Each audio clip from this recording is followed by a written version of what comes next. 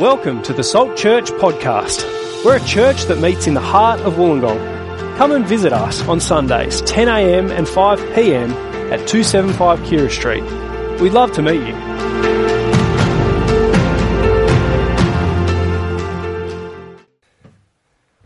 Good morning, everyone. I'm Michael, one of the pastors here at Salt. Great to see you here this morning. I hope you've had a good week. I've had a great week. We're at the FIC conference this week, so Fellowship Independent Evangelical Churches, the network of churches we're part of, up at Stamble Tops, 55 churches across Australia, nearly 300 people up there with the staff team, some people here from Salt. Really encouraging, spurring one another on, haven't done it for 3 years. Praise God for our network of churches. I'm going to thank God for them now. It's a tremendous gift from God, and I'm also going to ask God to help us as we look at Acts chapter 15.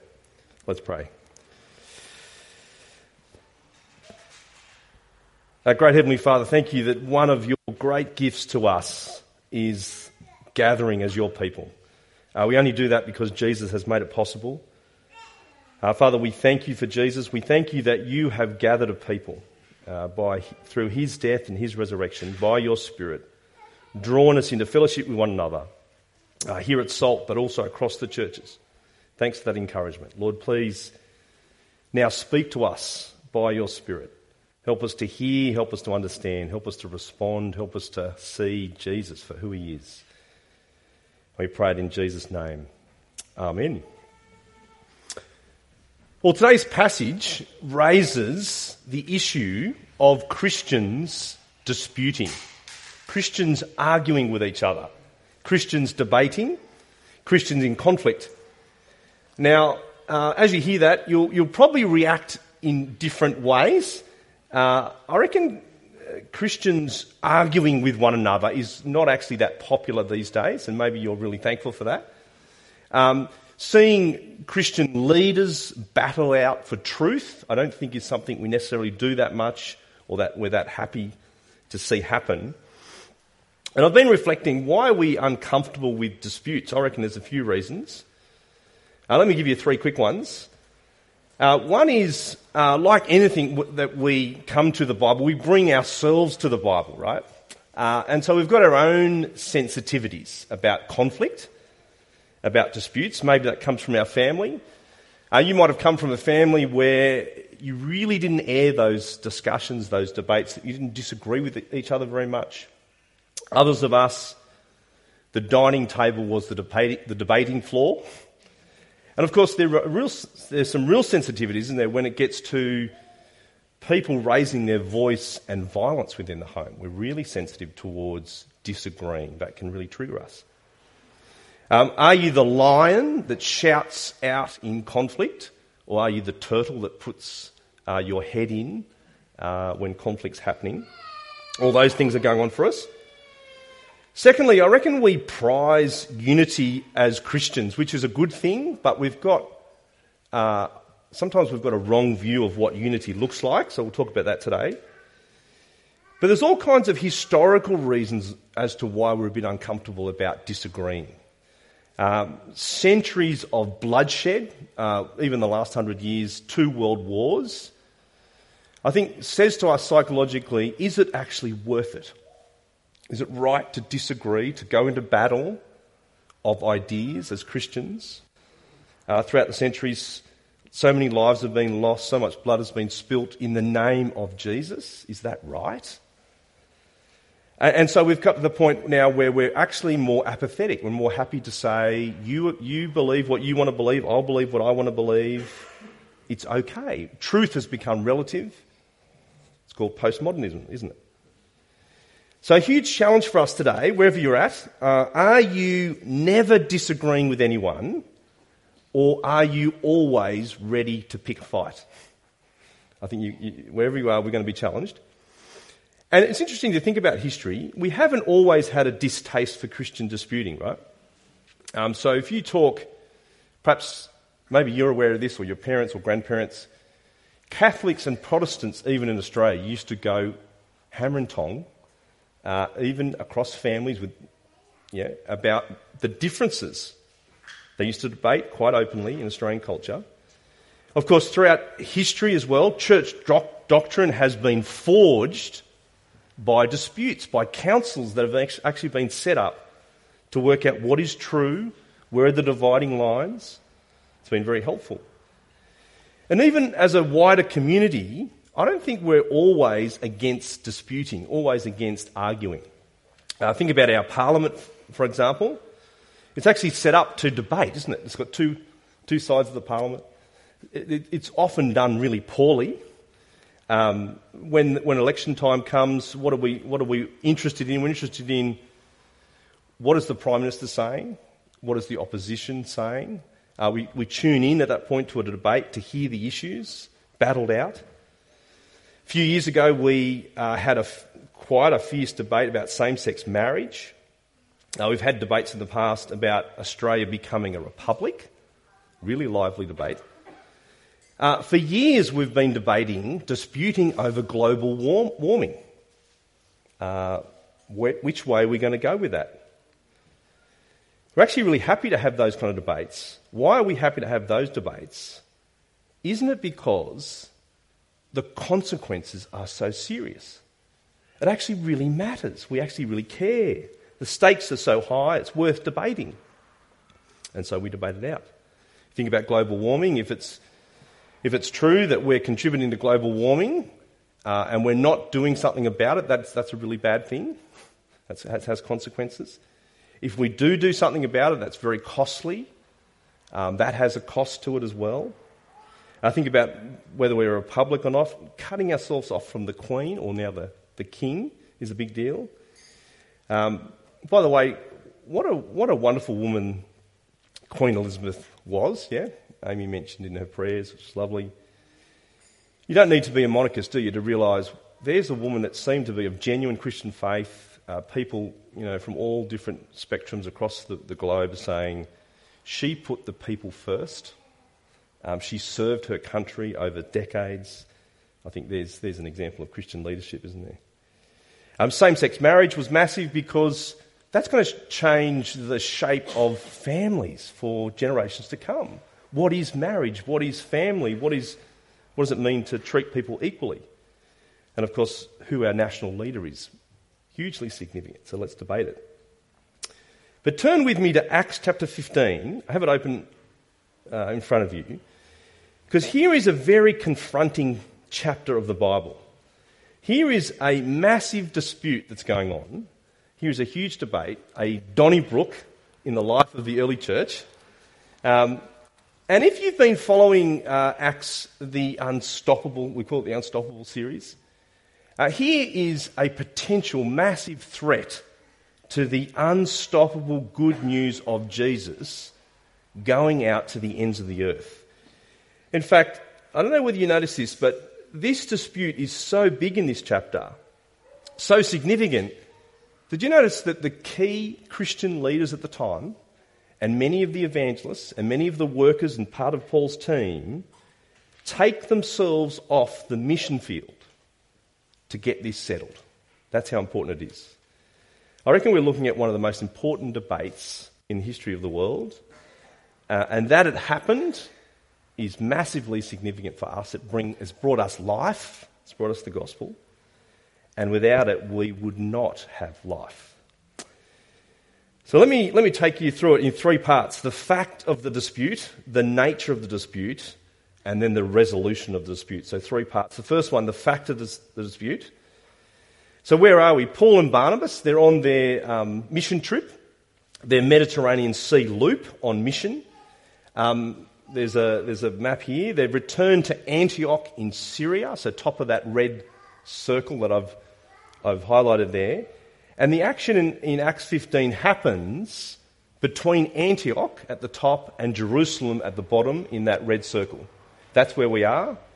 So they've kind of finished the loop in Antioch. They'll head down to Jerusalem and then back to Antioch, to the church there. And Luke reports I don't know whether you notice this, they head up to Jerusalem, which kind of seems strange, doesn't it? Because Antioch is at the top. So isn't Antioch up? We think of up is north, down is south. So, I take it from Wollongong, you go up to Sydney, yeah? You go down to Kiama, unless you think Wollongong is at the centre, which you do, right? And so you should be saying you go down to Sydney and you go down to Kiama. In fact, everywhere from Wollongong is down. Okay? Just think about it that way. Because that's how they thought of Jerusalem. Jerusalem's the city, the centre, the city of David. It's where Jesus died. It's full of significance. And so you go from Antioch up to Jerusalem. You come from Jerusalem, Judea, and you go down to Antioch, even though it's north. Now, down in Antioch, have a look, top of the map, a dispute breaks out. And what's the dispute about? Have a look in verse 1. Luke tells us, certain people came down from Judea to Antioch and were teaching the believers, unless you are circumcised according to the custom taught by Moses, you cannot be saved. Get that? You cannot be saved. What happens? Verse 2, this brought Paul and Barnabas into sharp dispute and debate with them.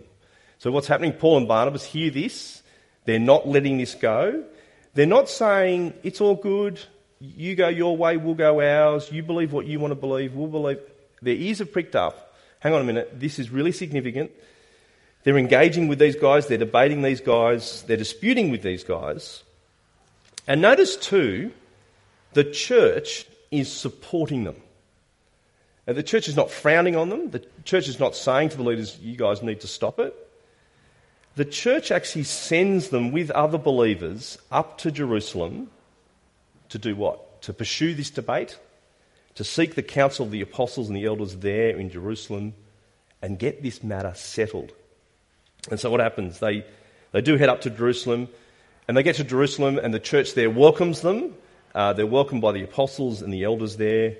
They share the news of how God has saved Gentiles, non-Jews. People are pleased with that news. And then verse 6, the apostles and the elders meet to expressly consider the question at hand. Now, it's worth pausing there for a moment just to think, what's just happened? It's really significant, isn't it? We've been talking about this unstoppable mission, and here are the evangelists, here are the apostles, here are the workers who've come off the mission field to deal with a really, really significant dispute. I reckon it's something here really key for us. There is a time to debate. There is a time to dispute. There's a kind of dispute that's modelled, I think, by us here, by the apostles, that's right, that's good and is critical. Now, it is true, we do need to be careful about disputes, right? So before we go too hard on getting involved in a dispute, hear the warning from the Bible. The Bible warns us not to be argumentative, not to be a quarrelsome person. But I take it there's a spectrum, and you'll find yourself on this spectrum. There's the argumentative person, the person who's always looking for a fight. The nitpicking person, that's where their headspace is. The other end of the spectrum is the person who never disagrees with anyone, always wants to keep the peace, who actually thinks it's perhaps wrong to disagree. That's not in the name of Christian unity, it's unchristian. And I want to say both ends of those spectrum are wrong. Both ends of the spectrum are to be avoided. At one end, we're warned not to be quarrelsome, don't be that person. But at the same time, you cannot live for Jesus and agree with everyone. That won't work. And Acts 15, I think, teaches us that disputing is not necessarily wrong. Think about the rest of the New Testament for a moment with me. Most of the letters of the New Testament are written in opposition to something, aren't they? Countering an error. If the apostles never disagreed with anyone, I reckon most of the New Testament wouldn't have been written. In fact, in 1 Timothy, Paul tells Timothy, your job for the good of everyone, for the love of Jesus, listen to this, is to command certain people not to teach false doctrines any longer. That would be really good if you could do that, Timothy.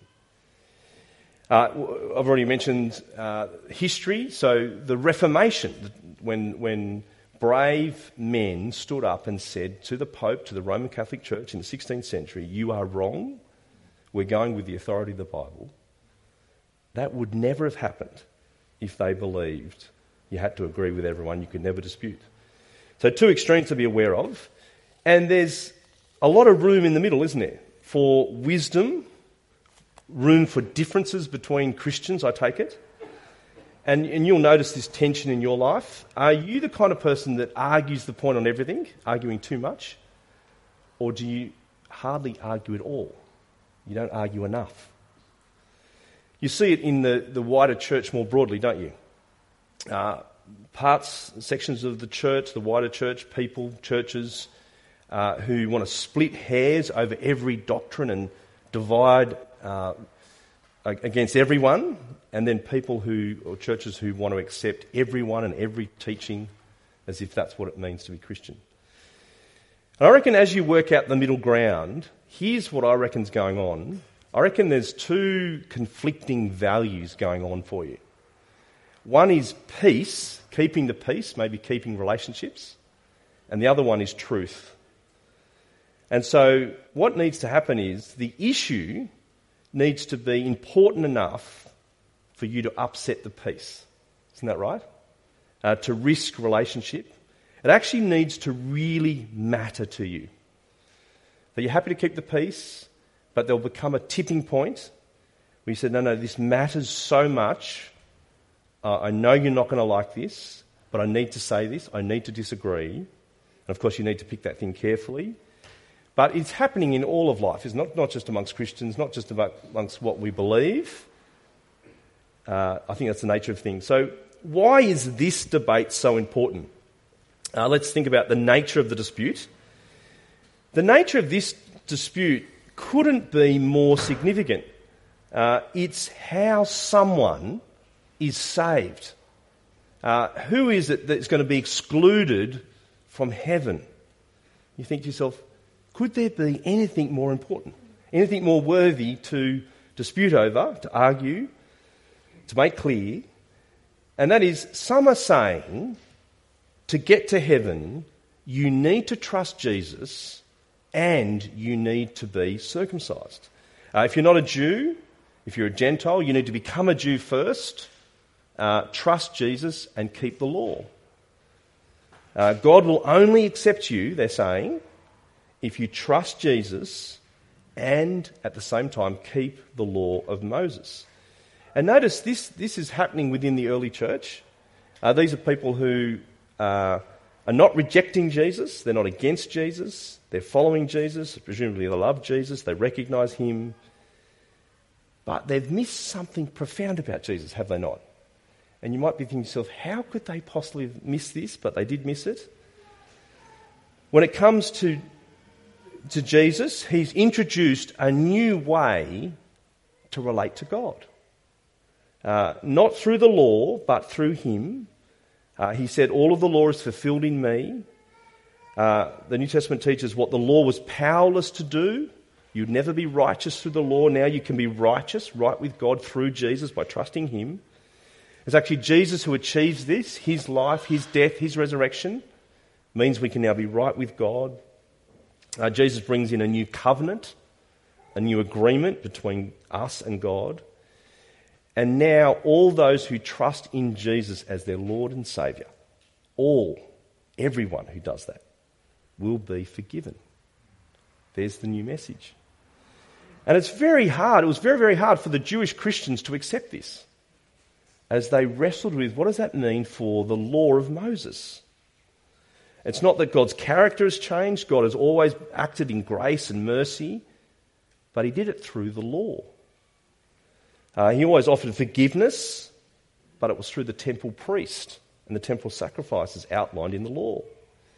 Now grace and mercy and forgiveness comes in the person of Jesus. He is the great priest whose once for all sacrifice satisfies God's anger, pays for sin completely. And so there's a number of ways that Jesus tries to communicate this, isn't it? You remember the story of the two men outside the temple, the Pharisee and the tax collector? The The Pharisee who looks up to God and wants God to be impressed with him because he's obeyed the law. He feels that he's a righteous man. And then the tax collector who's already looked down on by society looks up and knows how rotten he is, how sinful he is, can't even look up to God but ask God to have mercy on him. And the question is, which one goes home right with God? If you don't understand Jesus and what he's done at the cross, you would say this man who appears righteous, who keeps the law, who's Jewish, but it's the man who looks up and says, I'm not worthy, I need to be forgiven, I need Jesus. And it's Jesus' title, isn't it? The Saviour, the one who came to seek and save the lost. Not the one who comes to help us become better people. I heard it expressed this way. Not the coach who's coaching us to pick up our game. That's not what Jesus came for. He came to save us. It's the image of the thief on the cross, isn't it? Think about the thief on the cross who turns to Jesus and recognises him as king, leans on him as saviour, turns to Jesus at his last moments and says, remember me when you come into your kingdom, Jesus. I recognise you as the king. You're bringing in a kingdom. I need you. And Jesus says, today you'll be with me in paradise. And he's done nothing. He's a terrible man. He's a criminal. But you know, even parts of church and church history many people have struggled with that man's salvation. How can he be saved? He wasn't Jewish, he wasn't good, he didn't keep the law, he didn't get baptised, he didn't go to church. I even learnt this week that there are certain Christian traditions that recognise him as the good thief. And it misses the point, doesn't it? He was perhaps wise, he's certainly grateful, he's repentant, but how could you call him good? He's not good, he's a criminal, that's why he's there. Jesus came for sinners like him and like us. In fact, he made the church, you could say, a hospital for sinners, saved people. And so what did the reformers, 16th century reformers say? They said, you're saved by faith alone, in Christ alone, by grace alone. Faith alone, in Christ alone, by grace alone, by God's sheer kindness is the only way. Now, Paul knows this is so important, so central, so much at stake. The church knows that. And so what do? They send Paul and Barnabas, some believers, up to Jerusalem to settle it. But before we get there, did you know that Paul wrote a letter to the churches in Galatia? The book of Galatians was actually written at this point. As Paul's thinking these things over, as he's realising, I've just visited Christian brothers and sisters who I left solid in Jesus, you know, that you're forgiven only in him. Now I'm hearing people are saying to them, you need to keep the law. That it's not just Jesus alone, it's Jesus plus the law, plus circumcision. He's really concerned. And so he writes the letter to the Galatians and he comes out firing. Have a listen to these quotes. Galatians 1, I am astonished that you are so quickly deserting the one who called you by the grace of Christ and are now turning to a different gospel, which is really no gospel at all. Evidently, some people are throwing you into confusion and are trying to pervert the gospel of Christ. But even if we or an angel from heaven should preach a gospel other than the one we preach to you, let him be eternally condemned. He couldn't be harder words, could it? So important to get this right. So much at stake. You cannot distort this gospel. It will become no gospel at all. If you do that, you should be eternally condemned. Well, look at Galatians 2 up on the screen. I did not set aside the grace of God, for if righteousness could be gained through the law, Christ died for nothing. If someone says you must obey the law of God, you can actually get to God that way, then Christ did it for nothing. He died in our place for nothing. Or Galatians chapter 3, you foolish Galatians, who has bewitched you? Did you receive the Spirit by observing the law or by believing what you heard? Are you so foolish? He really goes to town on them. How can you get this wrong? I told you it was in Christ alone, that you lack nothing. And now you want to be persuaded by this idea that you need to obey the law. How can that be? Here's something I learned a long time ago and I found really helpful. It's called gospel maths. Have a look at this. Faith in Jesus equals salvation. Yeah, it's by God's grace. It's only in Jesus. Jesus has paid it all. That's what we sing about. That's what we know. I was lost, now I'm found. It's amazing grace. It's all of those. Faith in Jesus equals salvation. But here's another equation. Faith in Jesus plus circumcision equals nothing. Equals nothing. Once you add circumcision to the requirement to be saved, you're no longer trusting in Jesus. You're trusting in your own ability to keep the law. That is not salvation. In fact, have a look at this equation. Faith in Jesus plus anything equals nothing. Once you try to add anything to the work of Jesus, you actually take away from the work of Jesus. You deny the gospel. I was talking to a friend about this week and he said, isn't it interesting that this issue was fought so hard for here in Acts 15? It was no doubt fought for on countless occasions throughout history. It was definitely fought for in the 16th century Reformation. And even today, we've got to keep fighting for it. Because people want to slip in. It can't just be Jesus, can it? Jesus surely can't be enough. Surely you need to be, or you need to do, surely you need to be good enough. Surely you need to be baptised. Paul's saying, no way. Baptism is wonderful. Baptism is a gift. Baptism is about publicly symbolising the faith that you have in Christ and what Jesus has done for you. But don't add that. That'll make salvation nothing. And so I reckon it's a great warning to us, isn't it? Watch out for anyone who says, yeah, you've got to have faith in Jesus, but you've also got to, and listen for what comes next. Because if they're trying to add to Jesus, they're actually preaching a false gospel. If they say you must, then you mustn't. Such that Jesus would be Jesus alone, faith in Jesus alone. Well, how do they resolve this dispute? The third thing, what happens? Verse 6, Peter stands up and addresses the crowd. Look at verse 6. He makes three quick points here. First thing he says is, remember Cornelius. Remember that the Gentiles have already been saved. Remember Acts chapter 10. Verse 7, brothers, you know that some time ago God made a choice among you that the Gentiles should hear from my lips the message of the gospel and believe. God, who knows the heart, showed that he accepted them by giving the Holy Spirit to them, just as he did to us. You saw it. It's part of our mission. Jesus has put the Spirit of God in them as they trusted Jesus. They weren't Jews. Cornelius, his family, many others. And so verse 9, second point, both Jew and Gentile are only acceptable to God through faith in Jesus. It is only through faith in Jesus that the Jew is saved and the Gentile, the non-Jew, is saved. Verse 9, God did not discriminate between Jew and Gentile, for he purified their hearts by faith. Now then, why do you try to test God by putting on the necks of Gentiles a yoke that neither we nor our ancestors have been able to bear?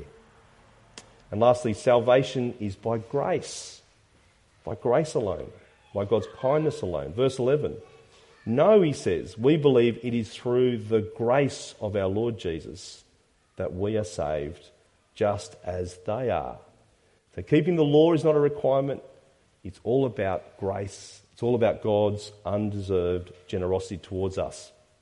And so they come to a decision, and it's actually James, the brother of Jesus, who stands up. It's like he's the lead pastor, it seems, of the Jerusalem church.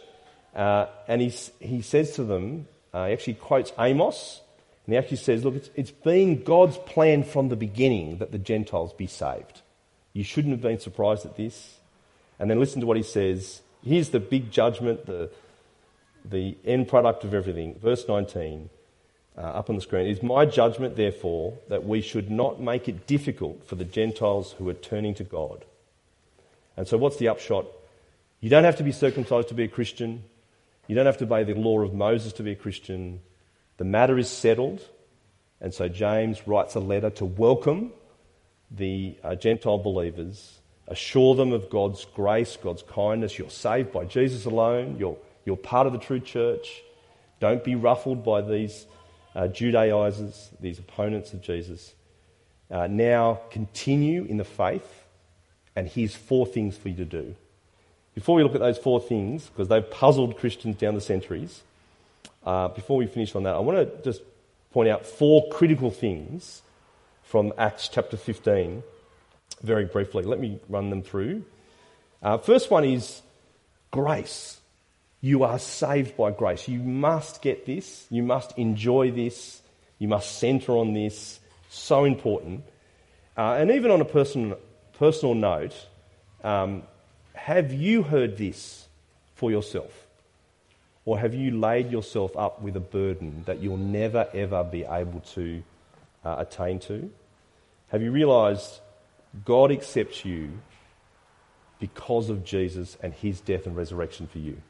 Not because of what you've done in the past, not because of what you need to do, not because of a performance you need to make. It is by grace. It's by God's kindness. Let that settle in your hearts. Enjoy that. Be free to enjoy God. Be thankful. Serve him. It doesn't sound fair, but it is fair. It is just because Jesus paid for us at the cross. So that's grace. Second thing, hopefully you've seen this morning that doctrine matters. What you believe matters. Sometimes as Christians we can downplay this. Sometimes we can say, isn't it just important enough that we just love Jesus, we be sincere? And I reckon this chapter says actually loving Jesus is not enough. What is the missing piece for those who are arguing with Paul? They needed to receive Jesus as Saviour, didn't they?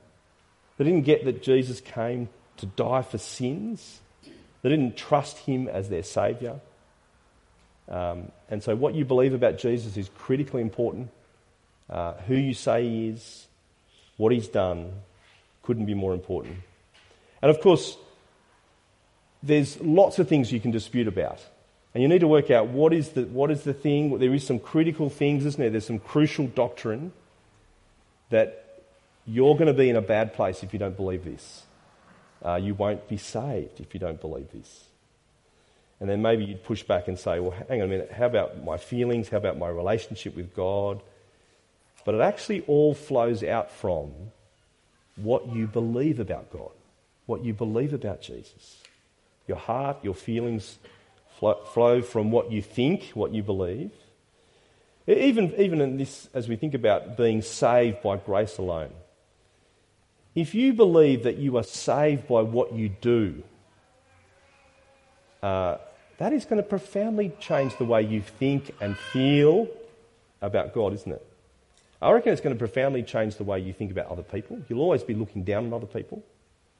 You'll always think that you're not good enough. You'll be proud, perhaps, and arrogant that you've made it, or maybe defeated. But if you believe that you are saved by God's kindness, and only by God's kindness, how humble does that make us? How much of a level playing field is that? How incredibly grateful does that make you feel? It has a huge impact on who we are as people, what we believe. Thirdly, notice the gospel is for everyone. That comes out of this, doesn't it? Beware of your prejudices. Don't add to the gospel, even unknowingly. Don't put something in the way of Jesus alone, grace alone, faith alone. Don't give anyone the impression that you need to be like this or you need to do this in order to be saved. Keep it centred on Jesus and rescued by him. And lastly, unity. I reckon this passage says a lot to us about unity. Good to strive for, good to be a peacemaker, Ephesians 4 says, keep the unity of the Spirit. God is the God of unity. But remember this, God is the God of unity, and a unity based on truth, because God is the God of truth. That means you won't always agree with everyone. You won't always be unified with everyone, even everyone who says they follow Jesus, love Jesus. There will be times where you'll need to disagree. There will be times when you realise, actually, we're not on the same page, we're not even on the same mission, and that's okay, I can still respect you. But understand unity based on truth. Now, what are the 4 instructions to the Gentiles? Stick with me. Look at verse 20.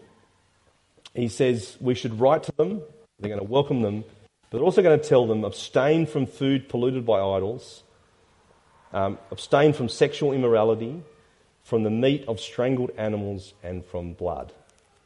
Now, it's really fascinating. And why does James come up with these 4 things? I don't think they're the 4 things that you would say to a new believer today. I don't think he's coming up with a new law. I don't think he's saying, you can't be saying, trust in Jesus, that's great, but now you need to do this. That will be against everything he said in the chapter.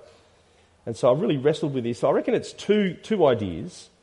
One is something you'd say to anyone who's become a Christian. Turn from idols, flee sexual immorality. That's a part of becoming a Christian, that you'd put your old life behind you. You'd turn away from worthless things. We saw that last week. You turn to the living God. It's actually changed your ethics. Leave sexual immorality behind. But I reckon the other thing is, he's saying here, the other category is don't do anything that will cause your fellow Christians to stumble. Because now you don't live for yourself. It's not about your rights and what you can do. It's actually about what would be helpful to your Christian brothers and sisters. Here are the Gentile Christians who could easily offend Jewish brothers and sisters. Here is a place where the church could get divided. Here's a place where it could get awkward as you show hospitality to the Jewish brothers and sisters and vice versa, and share a meal. So Paul's saying, here are some things that would be really helpful as we keep unity, fellowship within one church, Jew and Gentile. So there it is. Acts chapter 15, massive landmark debate, yeah? Uncomfortable, tense, but good. Here the gospel, by grace, by sheer grace, by God's kindness, is affirmed, is protected. Here is faith alone, Jesus alone, one way to be saved. Again, affirmed and protected. And so good, isn't it, that the apostles fought for this? Praise God that they did. So many people misunderstand this. So many people don't get this, that in Jesus there is profound forgiveness and hope and life, and only in him. They try to add to it and miss out on heaven. Let us keep believing this. Let us keep defending this. Do it wisely and carefully, but let's keep doing it. And let's pray. Our great Heavenly Father, as we look this morning at your unstoppable mission that could have stopped here in Acts chapter 15, thank you that in your kindness and your great strength by your Spirit, you wisely helped leaders affirm the Christian faith, the gospel of grace. Father, please keep us humble as we believe this doctrine, as we keep trusting in Jesus alone, knowing that salvation only comes through him and not through us. Father, protect this gospel, keep this gospel so that many people might be saved. Help us to affirm it, to believe it, to even in love and wisdom dispute over it, so that many more might come and find hope and life in Jesus alone. Amen.